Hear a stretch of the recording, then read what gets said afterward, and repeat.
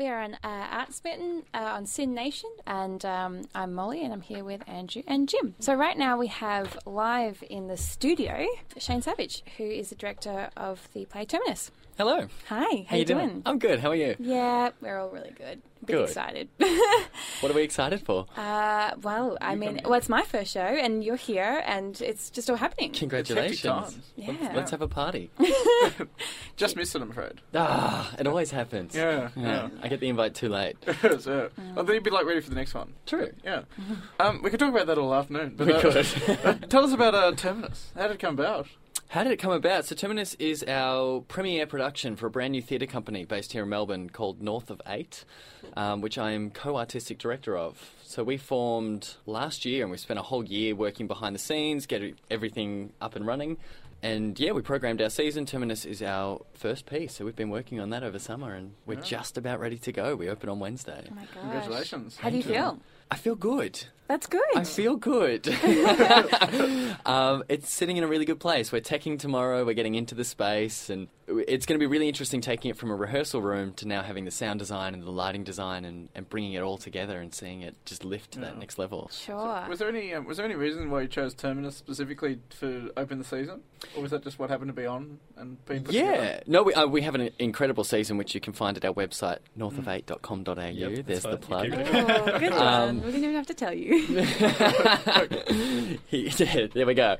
No, we did choose Terminus specifically to open because it's a little bit different than what people would expect from our collective. We're all alumni from the Howard Fine Acting Studio, which is really based in Hagen's work and that training. So we're used to creating place, and it's all very real. And if you've got something set in a kitchen, you actually build a working kitchen, and you do all of that. So this piece is highly poetic and fantastical, and there's zero set, and it's all relying on the words, and it's all written in verse, and it's phenomenal. So we did choose it specifically because we wanted to give people the opposite of what they would expect from us. We know that we can do all that well. We want to show people we can do other things well as well. How was that challenge to incorporate what you previously knew to what this is, which, as you just said, is a completely different style? It was a challenge. But it's been really, really interesting. And the writing is so fantastic that it gives us everything that we need. So this rehearsal process has just been about exploring that text. And the cast that we have, Sarah Clark,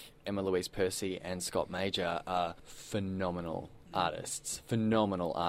And so it's just been about creating this world and letting them explore these characters. Yeah, I was going to say, because it is quite a high-octane play from what I've heard. It certainly described itself as being a night of pandemonium.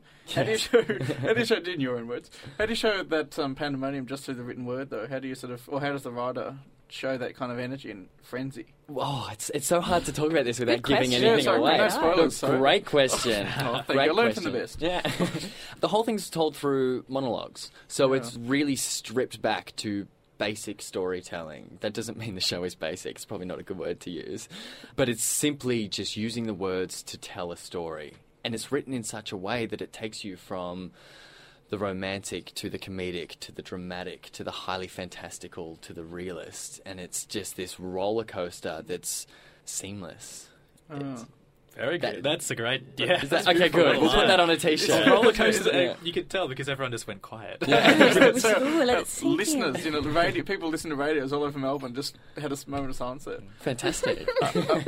So when you say, sort of let the writing breathe itself, how do you use the direction to try and give the writing as much space as possible and declutter it? It's a matter of substantiating everything within the text, which, again, is huge testament to the actors working on this piece. But it would be very easy for this to become just a poetic recital, almost. But to actually substantiate and personalise and make the whole story real so that it's alive in them translates as somebody living this story as opposed to just saying words. Yeah. And so how do they achieve it? Do you not want to reveal? Like, is it a lot of movement on the stage? Or? Not so much, actually. Okay. Not so much. We have a few awesome things. I can't give anything away, but No, tell us, spoil it. spoil everything. No, because you have to come and see it. But it's very simple staging.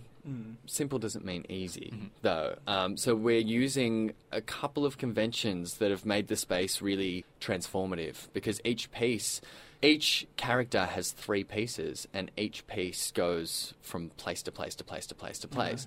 So we couldn't stage it in a way where anything was grounded physically in a logical space. So we needed to find something that was transformative, that could move and flow. And we're doing a lot of... Sorry? The seamless roller coaster. Yeah. So a lot of that is heightened by the sound design and the lighting design. So it's just smooth. Oh, that was a good radio voice. Yeah. Smooth. That's a sound bite. Welcome back, viewers. Do a promo for us afterwards. So talk to us about the choice to choose the Courthouse Theatre. Was it basically just because it was the only one that you could do, or was it chosen specifically? No, we did choose it specifically, but more so they chose us. So the Courthouse Hotel in North Melbourne, there on the corner of Errol Street and Queensbury Street, they have come on board as our main sponsors for North of 8. And I've done a little bit of work out of there as well. I produce a web series called Shakespeare Republic, co-produced with Whole Swag, an amazing team led by Sally McLean, who's also our chair of North of 8.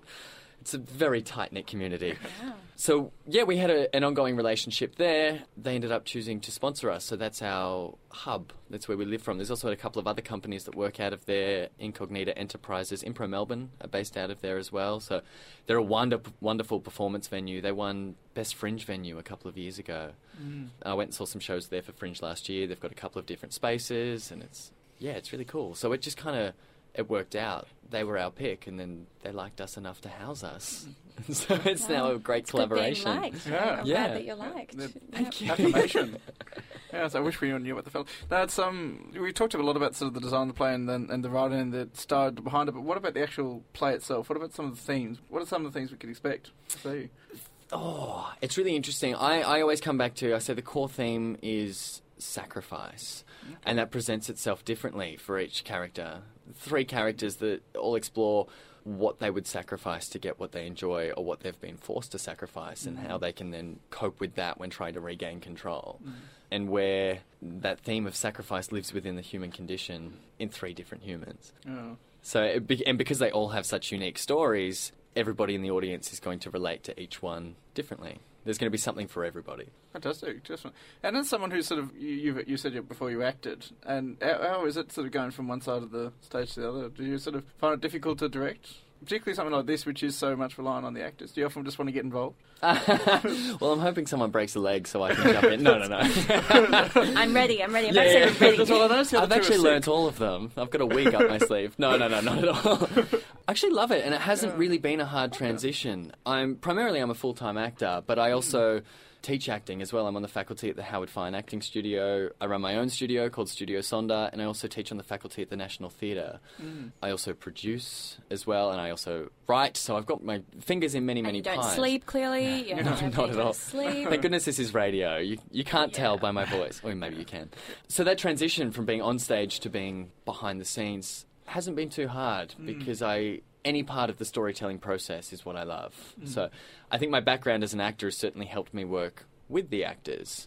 And it's been really interesting working with the cast. All 3 of them come from different backgrounds, different training. So finding the language and the way to communicate with 3 different artists that speak 3 different languages has been really, really interesting. I think my acting background has helped serve that. Really? And is there one thing that you sort of, for the people want to, we could talk about you, Farrah. We could talk about the background. But if there is one thing that you want people to take away from it, is that element of sacrifice, or is it? No. From the show? Oh, that's a great question. The one thing I want people to take away from it. I think... I've been asking it all day. Don't tell him that. Really good. Sorry. I wonder if you could just come up with a spot. The one thing I want people to take away from this show... Ultimately, what I want people to take away from this show is an experience. Okay. Which sounds a little bit general, but it's not necessarily a political commentary. It's not a social commentary. It's a fantastic reflection on the human condition and various aspects of that. But, I mean, primarily what we do as storytellers is we're here to entertain, amongst other things. So I'm so excited just to take the audience on this journey through this story. It's so hard talking about this without giving things away, but it is going to bring certain things out, and it's definitely going to be a conversation starter. So that's what I want the audience to take away. Beautiful. So, looking on from this, what can we expect from North of 8? Our next production is a piece called Toya by an American playwright called Gardner McKay, which will also be on at the Courthouse, and that's on in May. Now, I should have those dates off the top of my head, but my head's very full right now. One production at a time. One production at a time, right? And then from there we have a piece called Navy Pier by John Corwin. And then we're finishing the year with an original work written by my co-artistic director, Phoebe Ann Taylor, who's on a residency at the moment in Amsterdam developing that work. Oh, wow. Yeah, so she gets back in at the end of March, and then we'll start rehearsing and devising with our company. Great. So you've basically got one performance a quarter, Yeah. more or less. Yeah. That's how you're working. And in between we'll be doing some workshops and some readings, etc. So watch this space. By this space I mean our website. What's the website again? northof8.com.au. Once again, that's northof8.com.au. 8, the word 8, not the number 8. Oh, Yeah. good. Well, thank you so much for coming in and having a chat with us. It's been really lovely. Thank you for having me. It's been great. Good luck with the show. Thank you. Sure it'll go well.